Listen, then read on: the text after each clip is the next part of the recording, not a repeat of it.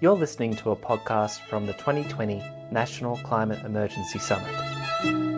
Well, if we felt we needed to deepen democracy, you're in the right place, because this afternoon we're talking about the Citizen Act.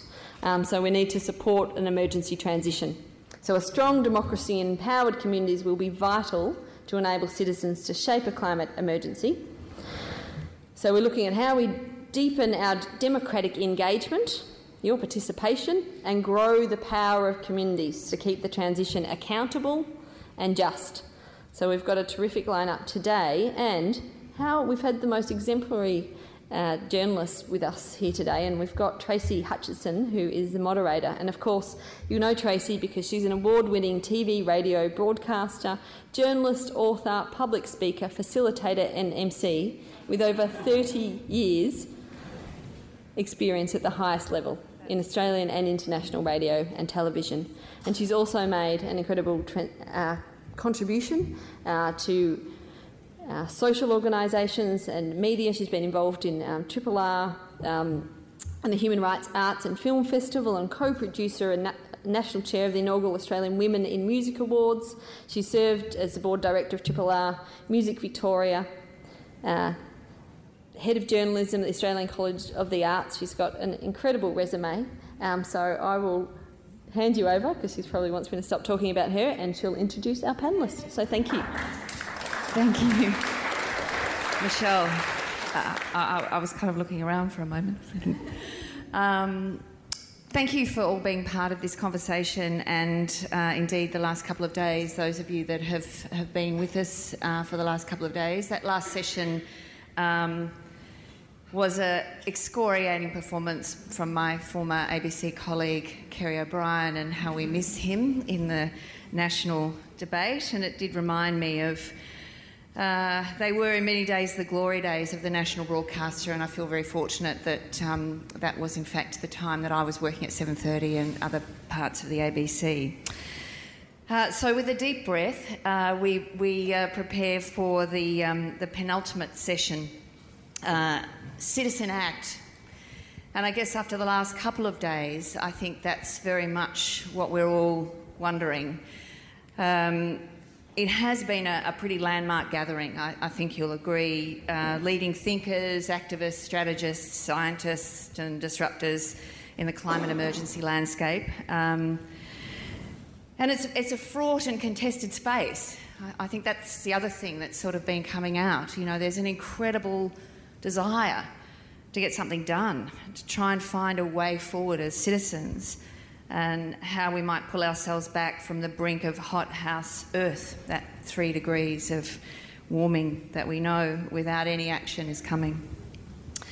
So I do think, though, at the heart of our dismay and our despair and the disruptor actions is the failure of the body politic. We've just heard that discussion, and that's why in many ways we're all here. Failure of the body politic to listen and to act beyond election cycles and beyond the captive control of vested interests. So, Citizens Act. Citizen Act, how do we turn that activist capital into political will? And are we on the brink of perhaps new models, new ways of representation? And is this our opportunity, with a generation of climate strikers all eyeing off their first opportunity to vote? What does that look like? What are they looking at in terms of where they're going to put their political energies? We welcome your questions, so do consider some things you'd like to put to the panel. We are going to run that setup where we'll take 3 questions and put to the panel, and then another 3 questions, because it enables us to get a diverse range of perspectives, so that the panel can also consider some of the perhaps the thematic things that are in some of those questions. And it does work quite well in terms of rolling through some ideas and ensuring that as citizens we all have a place in this panel. So to dissect and persuade and proffer perspective, we have a great panel of esteemed thinkers with us. We have Tim Hollow, who is the Executive Director of the Green Institute, Peter Koch, Dr. Peter Koch, sociologist, environmentalist and activist, long time at the front line. Lee Eubank, who is the climate campaigner at Friends of the Earth, or Act On Climate campaigner at Friends of the Earth, and Giselle Wilkinson, the co-founder. I should also take an opportunity to thank the Sustainable Living Foundation for enabling this event. They have pulled this together in a remarkably, breathtakingly short period of time, and that in and of itself is a triumph for democracy and citizen engagement. So, yes. So bravo to our first speaker. I'm delighted to welcome thought leader, author and social innovator, and soon we hope possessor of doctorate, Giselle Wilkinson. Thank you. Just on that failure of the body politic, I actually think it's criminal failure, and I'm hoping to see if people go to jail over this situation we've been put in, which we didn't have to be here. We didn't have to be having this conversation. Even in the 1990s, this could have been avoided. And so there are people who are responsible, and although I'm not a them and us type person, usually, I think, some responsibility has to be slated home to the right places at some time. Meanwhile, we have to solve the problem that we find ourselves in, and here we are at the end of our 2-day summit, which we have kept at a very high level, because the number of issues within it are just so many. But this must be just the beginning of a much deeper, truthful conversation that can continue from here on. And today, right now, we're going to talk about where we find ourselves, which is Citizens Act. I'm just going to give some sort of headlines, and hopefully enough will come out that we can discuss it in question time and so forth. The first one is that safely politicising the electorate requires a democracy upgrade. So if we don't do it safely, we can end up with the politicising of our electorate that isn't democratic or safe and doesn't get us where we want to go. So I think safety is an issue, that we do it with huge respect and mindfulness and, consensus decision making and all the processes that we've been learning and practicing in our organisations now for probably 20 years or more. And that will help us, stand in our integrity and guide us to a better world, actually. Currently, our system is currently damaged by corruption and also neglect. And I think some of the neglect is our own neglect. Eye off the ball, not holding our politicians to account, not calling them bullies when they're doing bullying things, just letting them get away with it. And the other reality of all that is that statist intervention is now almost an inevitability because we've left it so late. So I spoke to Professor Kevin Anderson in the UK about this, and he says that this can be done well. So I think there's a moment in time, and Adrian Whitehead referred to this yesterday.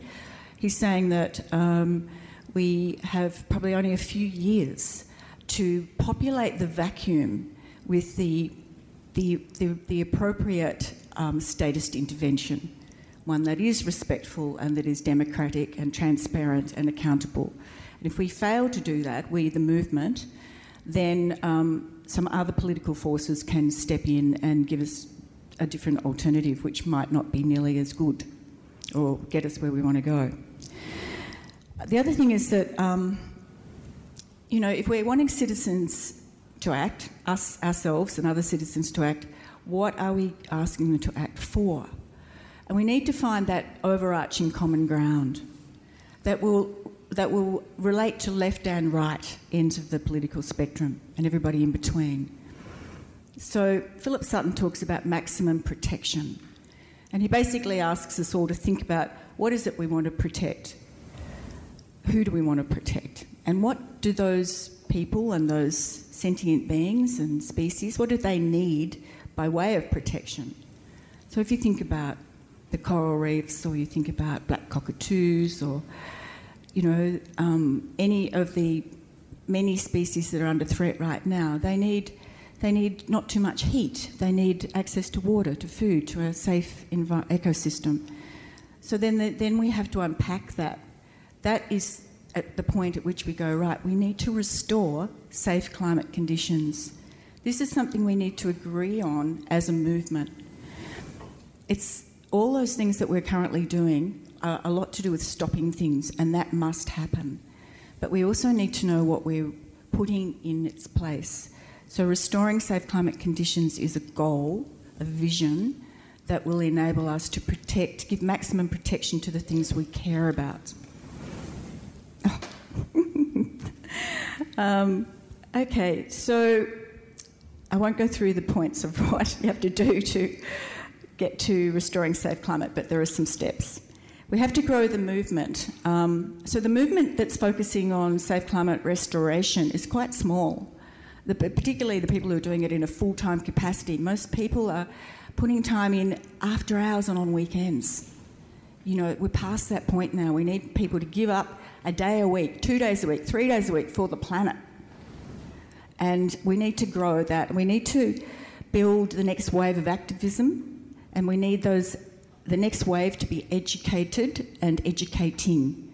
They need to be able to fully understand, and I think that a lot of people say they understand but perhaps don't fully understand. And the final point is the banquet of issues and ideas now needs a detailed, very detailed, optimistically framed and collaborative vision that we need to all create together. Thank you, Giselle. Lee Eubank is the Act on Climate Coordinator at Friends of the Earth. Lee's works at that grassroots end of campaigning, part of the Yes to Renewables, cut his teeth wrestling the anti-wind farm lobby on King Island, now spearheading the case for a state renewable energy target. He optimistically believes that protecting communities from climate impacts is something all political parties can support. Please welcome Lee.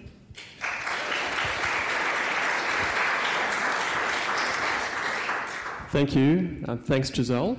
I kind of feel like this sense of deja vu walking around here today and over the last few days, because it was 10 years ago that we had the Transition Decade launched in the same building. Was anyone at that conference? A few hands up. I know the Senator Janet Rice was there. So, yeah, I think what's really heartening is that we are seeing a huge groundswell of support for climate action. And it's incredible when you see lines out the door. Very heartening for those people who have been in the fight for a long time. I'm a community campaigner at Friends of the Earth. I very much consider myself a citizen who is having a crack. I don't really consider myself a professional. So, yeah, what I'm about to say is kind of informed from that grassroots, political practice and working with communities in the city and outside of the kind of the kale belt or the latte sipping realm. Bit of a cheeky joke. So what I'm going to ask you to do now is just close your eyes. We're just going to do a little visioning exercise. So it's the year 2023. The Australian government has declared a climate emergency. The government is developing a 10-year transition plan for the whole economy to reach zero emissions. A national rollout of Victoria's solar home scheme has cut power bills for householders and delivered the largest drop of emissions in the country's history. Hands up if you think it's a good outcome. Now, yep, and then open your eyes. Keep your hands up, open your eyes. Look around. Pretty cool. Close your eyes again. It's the year 2023. The Australian government has declared a state of climate emergency. To decarbonise the energy sector, it has suspended planning processes and will build a nuclear power plant for each capital city. The Prime Minister has increased funding to Border Force to defend the country from an increase in refugees. Military engineers have been deployed to build more dams and seawalls to protect valuable assets. Hands up if you think that's a good outcome. Open your eyes and look around.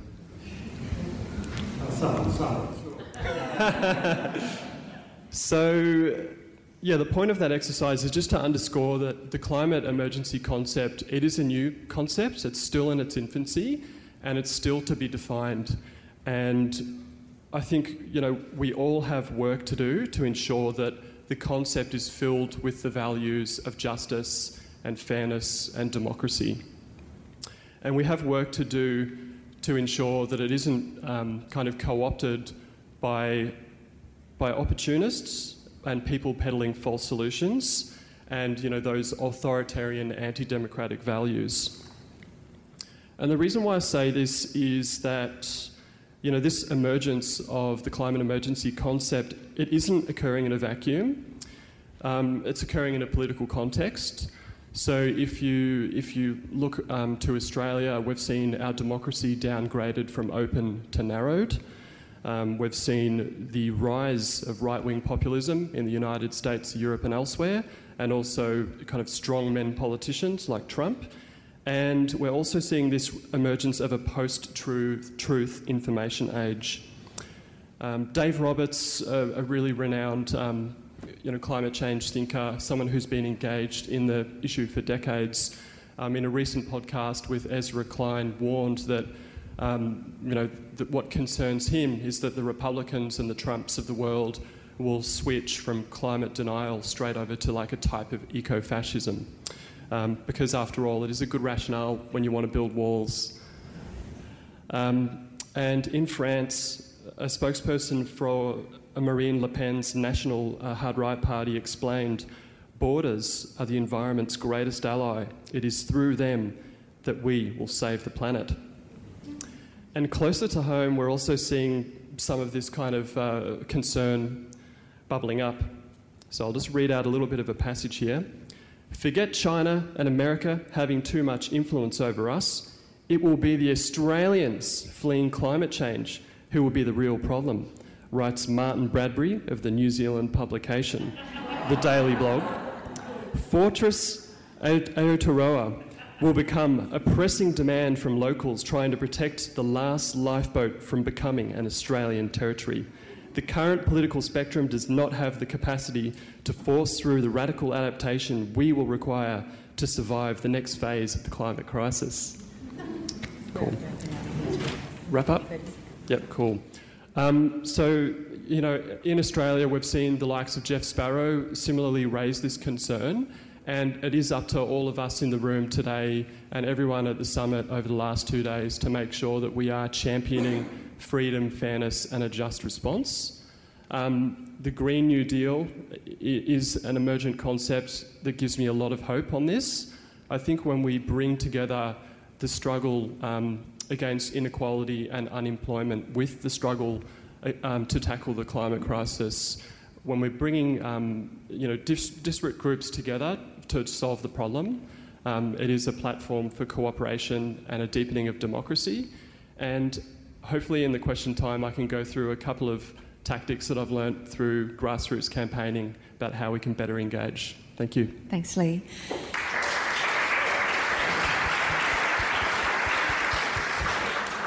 Dr. Peter Cock is a pioneering warrior for social transformation. A sociologist, environmentalist and activist, Peter's Vice President of the Sustainable Living Foundation, part of Extinction Rebellion. He has been at the front line for decades of this conversation and advocating now for an emergency cabinet to tackle this climate emergency. Dr. Peter Cock. Thank you, Tracy.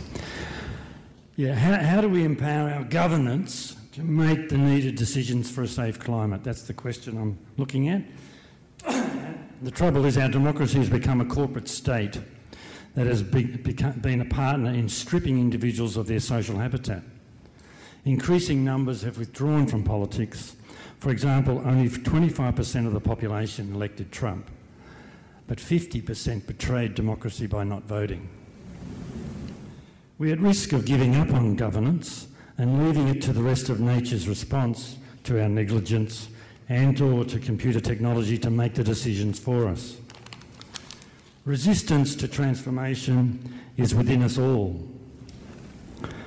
We probably won't make the necessary hard decisions until it's too late, unless we can demonstrate social as well as technological pathways that will both enhance our survival and thriving. There's too much invested in hope and in technology, as far as I'm concerned, as the easy solution to fixing this problem. It's much bigger than that. We need social innovation that focuses on our we, not on our I, on our we. And we need innovations built in by circumstances, technology, and face-to-face relationships for outcomes without excessive reliance on individuals' choices. Now, I echo the call of the summit for emergency powers for the next 10 years, for a cross-party coalition of the willing for a war-level cabinet with power to make and implement needed but difficult and painful decisions. Decisions such as reintroduction of national service for domestic service to tackle extreme weather catastrophes. Such as how governments to facilitate limits to per capita consumption via encouraging a shared economy. What items will not be allowed to be produced or imported, such as if it's not part of a circular production and consumption system, shouldn't be allowed.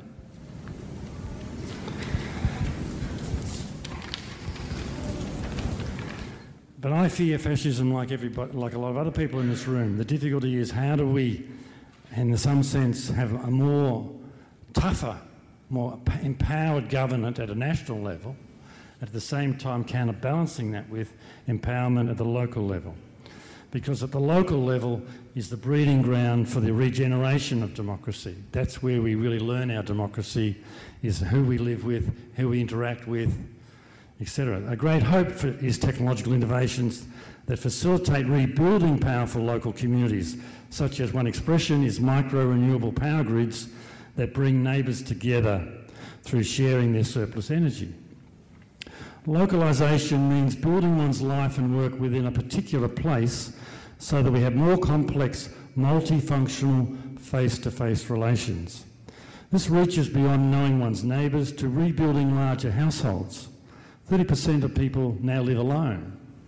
It's a significant environmental footprint. It's not surprising that loneliness is now listed as a substantial social problem.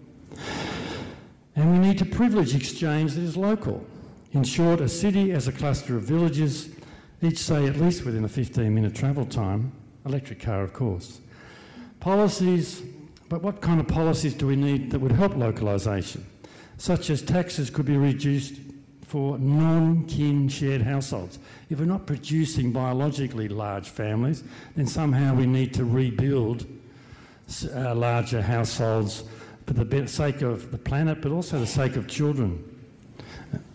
If we live and work locally, there need to be positive tax benefits and price discounts. At present, there's no tax benefit if you live and work locally. You know, it's a significant environmental benefit. And we need a governance option of forming community groups below local government to, for example, manage a local street or park or childcare centre. Governance needs to be learned, and we've been talking about multi-level governance, and yet the lowest level we have is local government, which have been made a lot bigger, much bigger, too big. For it is within city villages that deep education for democratic citizenship can occur. Localisation not only reduces our footprint, but it also is a defensive strategy. It's one that reduces costs and provides protective barriers to excessive dependence on centralised government, corporations and their robots. 30 seconds. Running out of time. Okay. So the fundamental tension between, on the one hand, arguing for emergency powers, and on the other hand, localisation, is how to deepen democracy will be how to increase the power at the federal level to eliminate destructive choices, and the need to encourage localisation of diverse ways of taking on responsibility to contribute to the regeneration of a safe climate for life.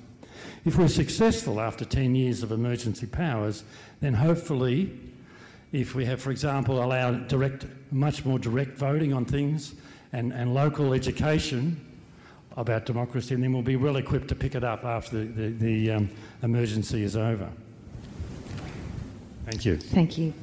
Look forward to distinguishing the difference between deep democracy that could also look like anarchy. Tim Hollow is the Executive Director of the Green Institute, a leading thinker, strategist in the ecological, political, philosophical and practice space. Tim is a pretty firm believer that demanding action from the existing framework of government and corporations is both destined to fail and an abdication of our power. For his strategic vision toward a deeper democracy, please welcome Tim Hollow. Thank you. Thanks. I also want to start by acknowledging the Wurundjeri people, the traditional custodians of this land. Pay our respects to their elders past, present and emerging, and recognise that this is stolen land. On which note, we middle-class settler colonial Australians, almost all of us, like to think of our democratic systems as robust. And we've been told that, in fact, by Peter Garrett this weekend as well. But as Indigenous people, my Holocaust survivor grandparents, my 13-year-old climate striker daughter will tell us our democratic systems are exclusive and they are very fragile. And this is suddenly becoming terrifyingly apparent to a lot of people. We are seeing a rise of authoritarianism around the world in a process which is actually inextricably interwoven with the ecological crisis, with the ballooning inequality, and with rising hate around the world. We're seeing the suppression and criminalisation of protest and advocacy, the prosecution of whistleblowers and raiding of media organisations, corporate capture of our political parties and of our regulatory processes, and that's just the tip of the iceberg. In that context, what do we make of calls for governments which are already attacking our democracy to declare emergency? Are we comfortable with it leading, as some of the speakers in these last couple of days have actively endorsed, to suspending democracy? I suggest that the emergency that we face calls on us to take a very different course of action. And I make two central contentions here. Firstly, our current democratic systems are incapable of tackling the immense interconnected crises we face. These systems are structured around and built to enforce the four underlying inequities: capitalism, patriarchy, colonialism and extractivism, that are the root cause of the crisis that we face. And as such, they cannot enable the solutions. The fact that no government or opposition party, even after the summer that we have just lived through, is proposing action anywhere near in line with the science, should bury the idea that politics as usual can solve this. But secondly, these systems are spectacularly ill-suited to enabling human survival in the face of the world that they have created. As climate disruption worsens, systems that are based on adversarialism, on individualism, on dominance, narrow efficiency, primacy of money and brute power will only increase the chaos. We need more networks of support, more social cohesion, more layers of redundancy, more generosity and cooperation, in order to both turn around ecological collapse and generate the resilience that we need to survive. We need deeper democracy urgently. Now, I propose what I'm calling climate democracy, where communities come together to co-create collective projects, and there's a lot of synergies here with what other people have talked about. Projects which both dramatically reduce climate impacts, which dramatically reduce our emissions at a local level, and which increase and build social cohesion at the same time. And to link these discrete projects together into an interconnected project to cultivate new, resilient, regenerative and inclusive democratic norms and institutions. This is a project of community building at heart, actively involving people in creating our common future together. It recruits people to get involved long-term in fun, creative, mutually beneficial activities which make life better. They might be walking school buses or working bees to install installation, community gardens or collective food preparation, repair cafes or renewable energy co-ops, dinner discussion groups, non-violent direct action groups, or formal citizens' assemblies. They might involve professional groups imposing green bans, or groups of small businesses establishing a local currency.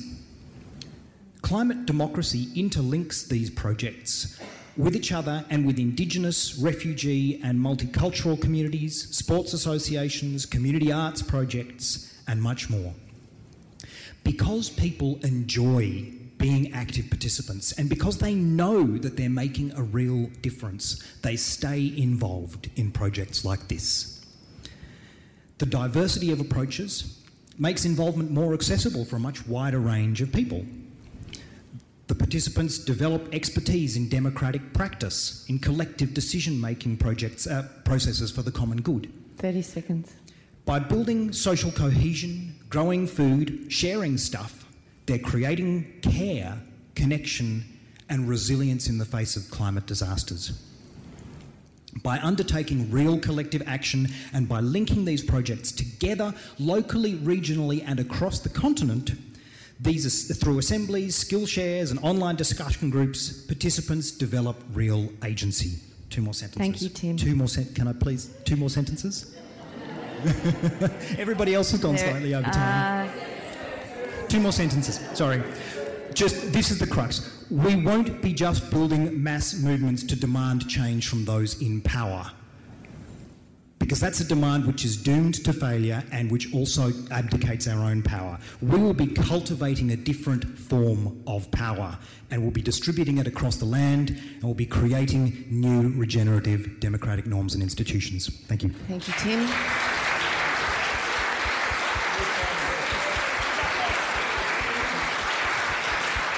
It's impossible, isn't it? I mean, you wind people up, you know. I'm going to come straight back to Giselle. Because in many ways, many of the things that Tim is talking about, how people remain engaged, are in fact things that we all do. We're already doing these things. We're here, we've been galvanised enough to be here, and yet I suspect the couple of 1,000 people who are here would have a very different understanding of what we're even talking about when we're talking about the notion of deepening democracy. So I'm interested, given the work that you've been involved with for so long, how does a deep democracy effectively achieve the kinds of outcomes that we're aspiring to without it also looking like anarchy simultaneously, where everyone is deciding that I know what's best, I'm going to do this, I'm exercising my democratic right. Because in many ways what we're talking about is either we opt for the current framework or we start creating a new one. And I'm over to you in terms of what you think about, where we're currently at and what this moment is. Yep. So I see there are 3 elements to it which kind of pick up on the other speakers. One is that the work that Tim's talking about, and also that Lee does too, with this, which is more direct action, non-violent direct action. But these are the things that bring us together as people and form community and build relationships, build trust, give us a chance to express our creativity, our passions, etc., develop skills, develop confidence, stand us in our integrity so we have then the confidence in the authority as authors of our own lives to speak to power, to challenge power, to demand better from power. So I think it's an important part of the whole equation is what we do at a personal level. And Peter and I are both also founders of communities, intentional communities, where this is actually an out there thing, where we deliberately actually create communities where people live together so that they can build those relationships and empower themselves to live better lives and meaningful lives. In the context that we're in right now, what we actually, to avoid anarchy, what we need the complete opposite of anarchy, basically. Well, no, because the opposite would be totalitarianism. What we need is the expression of solidarity of us as humane human beings with a shared, we're all in it together crisis, and everybody pitching in as best they can. We can't do it on our own as citizens. We need the government to pull the big levers and usher in now, an emergency response. So big things can happen quickly. We can't do that. We have to make them do that, and to do that we need basically a super majority. We need basically all of the left and half of the right, let's say, put it like that. A 51% majority isn't strong enough. It could get knocked out at the next election. It's got to be 75%. And to do that, we have to then be organising ourselves and our electorates, our communities from the grassroots, and getting persuasive arguments, building bridges across biases to get more and more people demanding this of our government, whichever government happens to be there. So we're after a supermajority, and we need to pull together to do it, to get the leverage to succeed. Lee, I'm going to get you to follow up on that idea of citizen participation. It's the core ethos of the organisation you're currently working for as well, Friends of the Earth. It's a great demonstrator of the capacity of a grassroots campaign to galvanise. You were cut short in some of the tactics that you were or suggested ways of going about achieving those things. And it would be a good opportunity, I think, to perhaps explore some of those a little more. So just off the back of Giselle's thoughts, and Giselle, if you could pass that mic across. Talk a little more to where Giselle is going with that idea about a deep democracy, a citizen engagement that is, working toward a shared goal.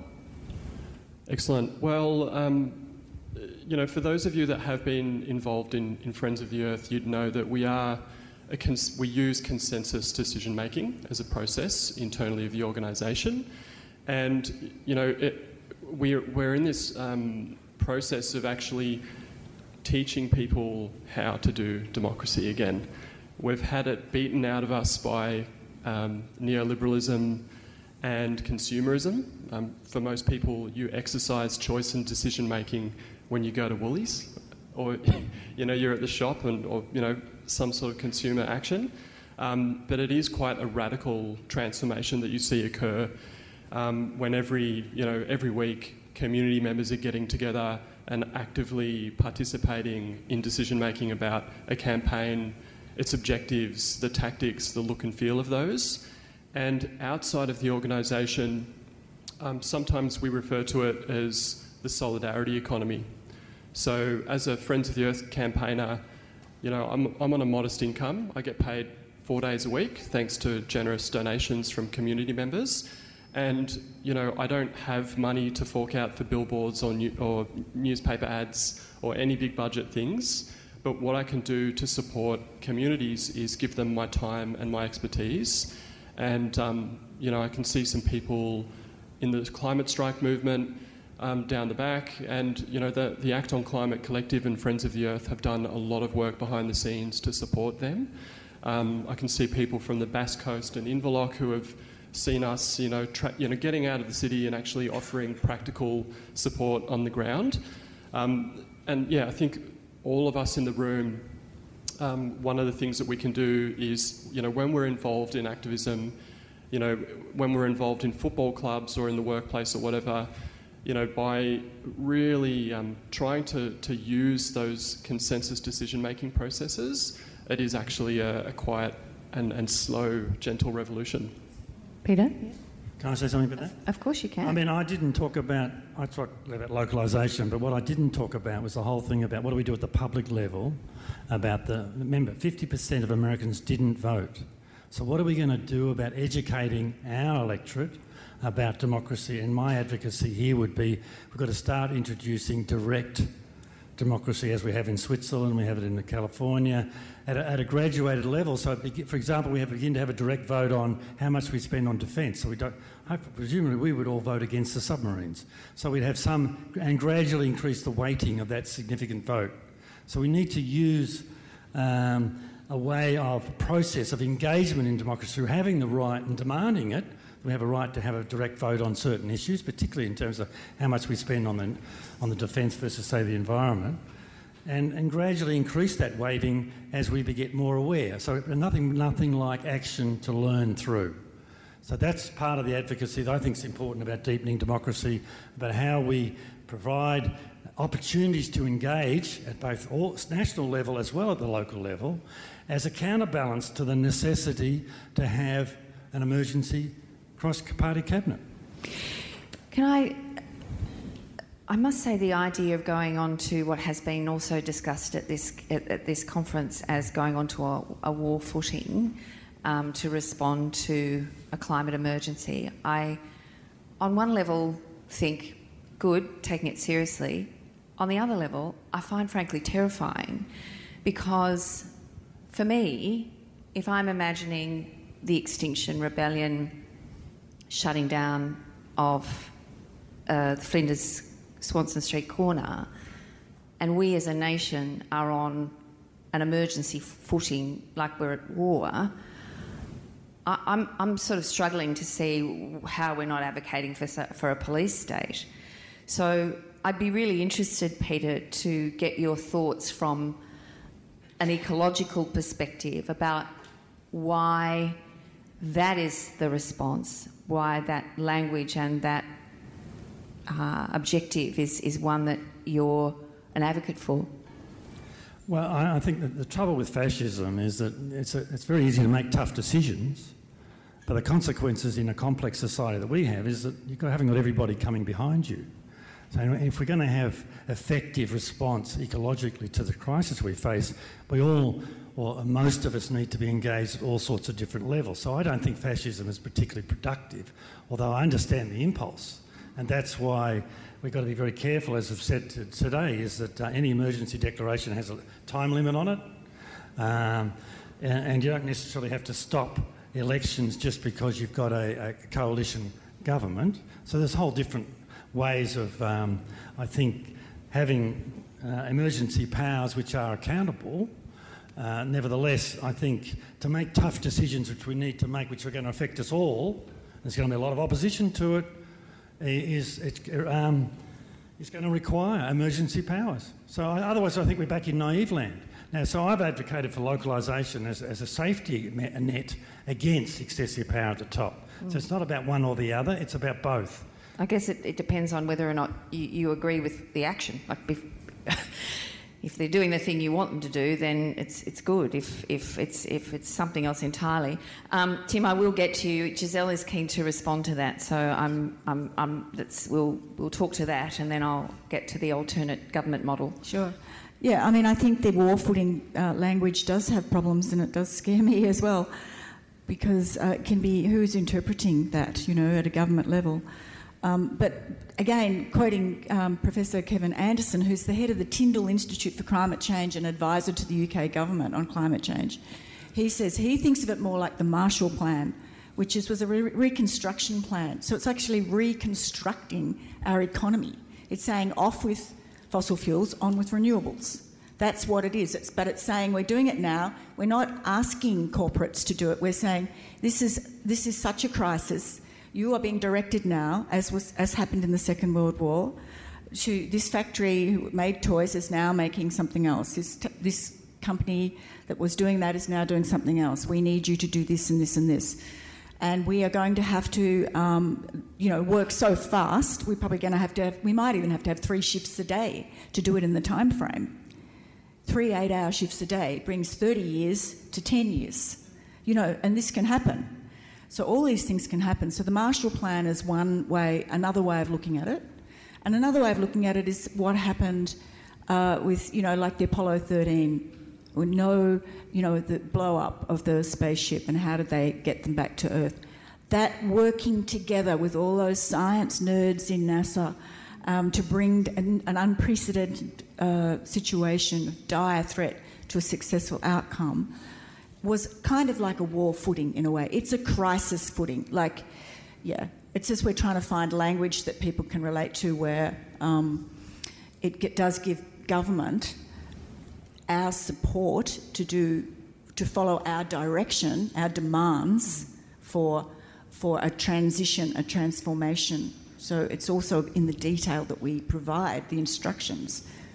And the people in charge, which I will come to you, Lee. I'm going to go to Tim and talk about that idea of, and interested in the 13-year-old daughter climate striker, because I'm fascinated by this generation who aren't voting, who have delivered the most compelling disruptor model in this space that we've seen in recent times, and what that might look like in the next one or two electoral cycles, where that generation are looking to take their part to deepen their involvement in the democratic process, and there's actually nothing there for them.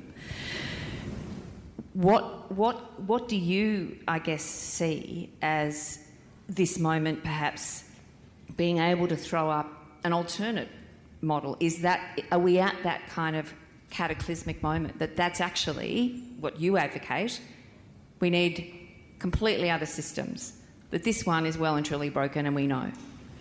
Yeah, it comes to what you mean by participation in the democratic process, doesn't it? And one of the things I find really inspiring about the school strikers is, Lee talked about the consensus model of Friends of the Earth. We have a similar model, well, the same model in the Greens. It's a consensus decision-making model.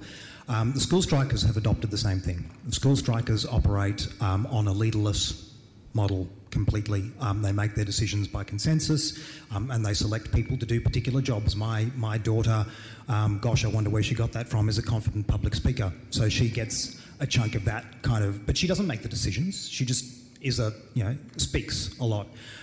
So I think what that actually points me to is that the kids know that that's the model of democracy that they want. And I come to your initial question response, Tracy, where you said it sounds like anarchy. I would say yes. It sounds like anarchism, not anarchy, and there's a key difference there. That to me is the opposite of totalitarianism. Anarchy is not. Anarchy leads to totalitarianism, where nobody is in control and nobody gives a shit and nobody is taking responsibility. That's anarchism. Anarchy is where we all know that we all have to pull together and we all have to take responsibility and we all do it. That's anarchism. And that's the model that I think is a really interesting one for us to start thinking about in terms of the alternatives. And I think it's, it flips us from the idea of a war cabinet idea to the idea then of what does a Green New Deal actually lead us to, because that we can do at a local level. That's where government says, okay, we're going to enable this, we're going to throw shitloads of money and support at you, and you as the community, you're going to work out what to do at your level. Should have put a caveat on that. Tim Hollow was the Greens candidate for Canberra in the last election. Do you want to... I'm keen to go to questions because I do want to make sure that this is a citizen-led discussion. So if there is a response to that particular point, I'm happy to take it and then we can move. So Pete, yep. 16-year-old Greta. I thought I was a pretty good environmental citizen until I heard her speak to the UN, and I felt really guilty about a whole lot of things I do. And I think there's a lot of naivety amongst us all about our footprint. And I don't think we're all going to get off the addictions unless we have social support. So in a sense, grassroots is important also to help each individual redo their own thinking about their life and their consumption and their impact, and to not have to do it all by yourself as well. And you're not going to be perfect, and you don't have to be, but we need to collectively work together to actually look at our lifestyles and how we can restructure them in a way that gives us more meaning but reduces our demands upon the planet. Lee? Pete, can you give... Yeah. Thanks. Yeah, I think the war footing does worry me a little bit, and I think that's what's really positive and encouraging about the emergence of the Green New Deal concept. The Depression was the great challenge that preceded World War II, and it reshaped the fabric of the United States, and the innovations, Medicare and various other things carried on, and unemployment protections and so on. And what is really potent about the idea is that we're not only tackling one issue, which is the climate crisis, but it gives us a framework for reaching out to communities and engaging with them, like on what the barriers are for them to participate in the climate movement.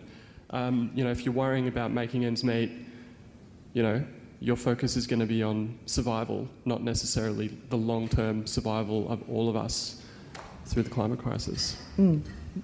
Giselle?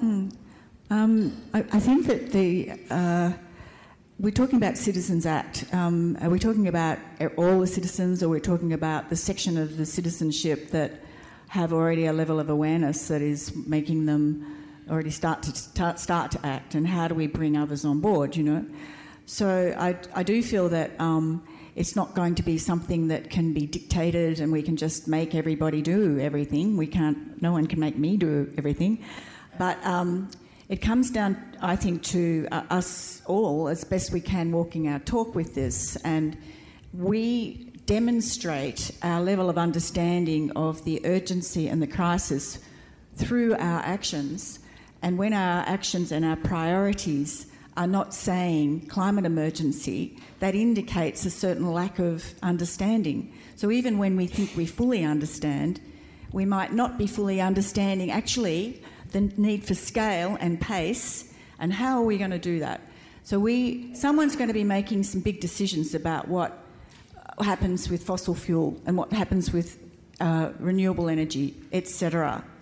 Industrialised agriculture, the built environment, consumerism, all these things. These are very big decisions. Now, at the moment, we don't have people in powerful positions who are demonstrating that they fully understand. So somehow or other, we have to bring that level of understanding up in our own zones, in our own orbits, in our own lives, and spread that as far and fast as we can with all these practices. We do consensus decision making in my community too. It's a winner. It makes strong decisions. The strongest decisions come from that. Takes longer, but it's stronger. And then we have to be electing the people who are listening and who we trust to deliver what needs to be done. And by then we know what we mean by what needs to be done. So really it all comes back down to us becoming better educated and better at educating those around us. And I would say leave the most resistant people, usually family members, to last, because time is precious right now. I do want to take some questions. We have got, so I might just get a couple of roving mics if we can. There's a couple here to make sure. How we're going to roll this is do 3 questions and let the panel respond, usually sort of thematically, and then try and roll again. So if we can identify some folk that want to take a question. I'd actually almost like to get Senator Janet Rice as well. She's putting her hand up there as well. So we want to make sure of that, because I think the interesting thing about the leader of the Greens putting up the Green New Deal and the session that we've just been in with the independent member for Warringah and her private members bill both rely on having the numbers. And at the moment, with one Green in the lower house, with all due respect, that's not going to get up. And with a Green vote going down. So, holding. So I guess that too, just off the back of what Giselle was talking about, if we are going to stay in this system with political representation, sorry, I shouldn't be. You ask the question. Okay, and I won't go into everything I could say in response to that. Ask the question, yes, that's good. Right. Sorry, I took up more time. But it does go to it in the challenge, and what I see this existential challenge of time and the urgency.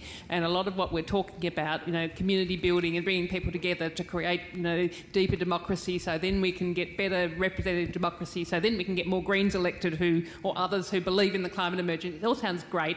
But it's not going to happen in the time that we've got available, given that we know that we are in deep shit unless we get our emissions to zero, within a decade or by, the last decade.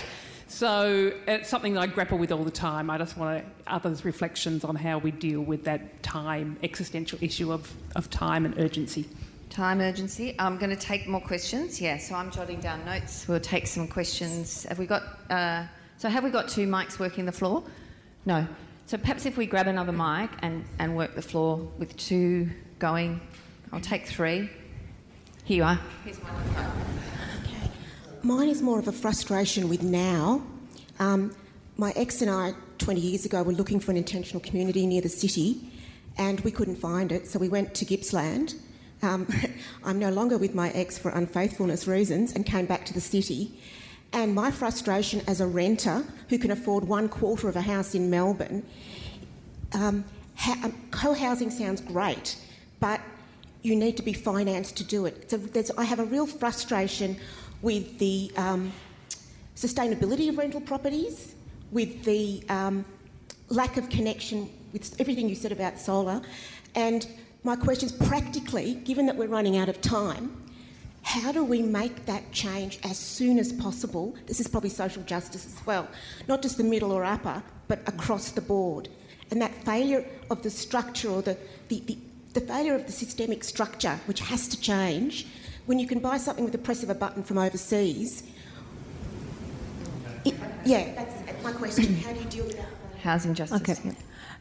In connection with the emergency that we have, and a little bit anxious about a war cabinet, I wonder whether there was a transitional opportunity, support all the local initiatives that you've suggested and that cooperation, but I wonder whether we could initiate a forum, and what you think about this, at our national level. We had one between business and unions and developing the Accord a long time ago, but a really good initiative to do one about climate action, with making space for the coalition without shame to move towards that spot, but to take the initiative and share what is already been happening, what can happen in the future, and address the questions that have been raised very thoughtfully and powerfully at this big forum, to move in that direction to help shift what we have at present. So I'm just asking people what they think about that, and that would support the bill and a whole lot of other things. There's a lot of good things happening, and this could reduce the anxiety, etc., in the community as well, and make a transitional pathway. Great. Thank you. I'll take one more, and I'm pricing the question, so don't freak out, panel. I've got a question about accountability. To anyone in the panel, could someone please explain why we have parliamentary immunity? There are plenty of professions that don't, and we make decisions. I've been a doctor for 43 years. I've made thousands of decisions, and I never had immunity. Why aren't politicians like many of us? Which echoed the earlier panel as well. Okay, so we've got time. We will take another 3, so there will be more time. So just to, I guess, précis where we started with that, the sense from Senator Rice about the time, you know, we're at the 11th hour to midnight, so we've got a time issue that is overarching all of what we're talking about. A great point there about what are those transitional opportunities, and do we have time for them? We talked about the economics of climate justice and the exclusionary nature of that in terms of a democratic participation in climate justice if you're just struggling to survive. And we heard a lot about that yesterday in our First Nations panel as well. And the accountability issue, which I guess is an overarching one. So, Tim, you're nodding earnestly there. Do you want to start, or Lee, are you ready to go? Tim, go. Sure. My answer to the urgency question is that we don't have time not to do it, actually, because it strikes me that, as I said at the beginning of my presentation, I don't think that there is any way we can pretend that our current system is going to do it. I think we can talk all we like about a war cabinet and a government declaring climate emergency and acting on it, and fuck that, it's not going to happen. It's not going to happen in our current system. It won't. Does anyone in this room actually think it's going to happen? No. So why are we even talking about it? Does anybody say yes? Sorry. I think we don't have time not to start doing it from the grassroots up and do that. And I guess the other thing in terms of the inequity thing is if it did happen, it would be much more inequitable. And I think if we can use the great stuff that's being done by local councils and things like that, that can actually create the space and the economics to actually build from the grassroots up. But I'd love to chat to you more about your ideas and hear from you. Thank you, Tim. Peter? Well, I disagree. I think, hang on, 2 questions. How much time have we got? 10 years we've been told by the scientists. 2, that it has to be radical transformation. This ain't a walk in the party. I haven't got all day, all years.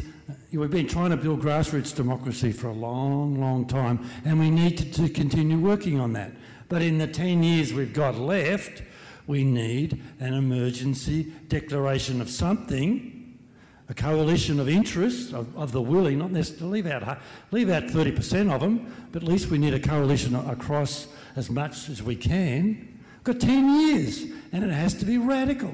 That requires power and authority to give us the vision and the pathway at the top. At the same time, we need to build the grassroots. Lee? Yeah, I think there's an assumption around consensus equals slow, and that's not my experience. Working in collectives at Friends of the Earth, we build so much trust that you have an excellent ability to act with speed, and it's our ability to act with speed that sees us kind of jump ahead of more hierarchical, top-down environment groups that are our peers. And yeah, so I think there is this, really engaging with that consensus and the trust building. It's a secret weapon that's untapped. Secondly, what I was going to say, bloody hell. Giselle? Oh, accountability. Actually, so yep. In Victoria, if there was a state of emergency declared, there's a 30-day limit and there's a sunset clause. So with an issue like the climate crisis that will continue on for hundreds of years, what does a sunset clause look like for that qualitatively different problem? 10 years. Giselle? I was in Paris for the COP21, and the motto that was being used in the activist area that I was part of, 600 activists under the one roof, was about alone we go faster, together we go further. So it's like a paradox, isn't it? We need to go faster and further. So we need to do our alone things and our together things. We need to do everything. And I feel that there's a bit of a disconnect even in the community and amongst even activists, that we look at maybe campaigns to save the orangutan, and we think, well, someone's doing that. I don't have to do that. Someone's doing it. It might be only a handful of people. We don't know. They might have a brilliant website and a little bit of funding, and they might be flat out, burning out. And the same thing is happening in the climate emergency and safe climate restoration area. It looks like there's a lot going on, and there is, but it's way not enough. So we really need other people to start to put aside things, put aside some paid work. I have been on the bones of my ass for about 20 years. My kids tell me, you could go and get a job, Mum. Somebody would employ you. And I'm going, yeah, I know, but this has to be done, and we're doing it. So it's rewarding in other ways, I'm not complaining. It's actually a privilege. But I'm just saying that there's a stepping up that we all need to do more and more and more. Okay, thanks, Giselle. We have 7 minutes left, which is time for 3 one-minute questions and 4 one-minute responses. And I will kind of declare an emergency about getting them said. Okay, so got someone at the back? Yes, please. Yep. I know there's a rally next week, 2 o'clock at the State Library for climate change, and I just wondered what other concrete things people can do, over the next few months to start them off to be involved. Concrete things? Okay, that's something. Yes? I have a proposal and a reflection on this summit. Thank you very much for the organisation of it, though I do feel that it has not been participatory enough, that the audience has not had enough time to speak to each other and to speak to you. So a proposal for taking it forward, drawing on similar proposals in other countries such as people's food policy processes in Canada and Great Britain. Why can we not, as a movement, have a people's process in Australia to create our own people's climate emergency plan? Why wait for politicians to do it for us? Great point.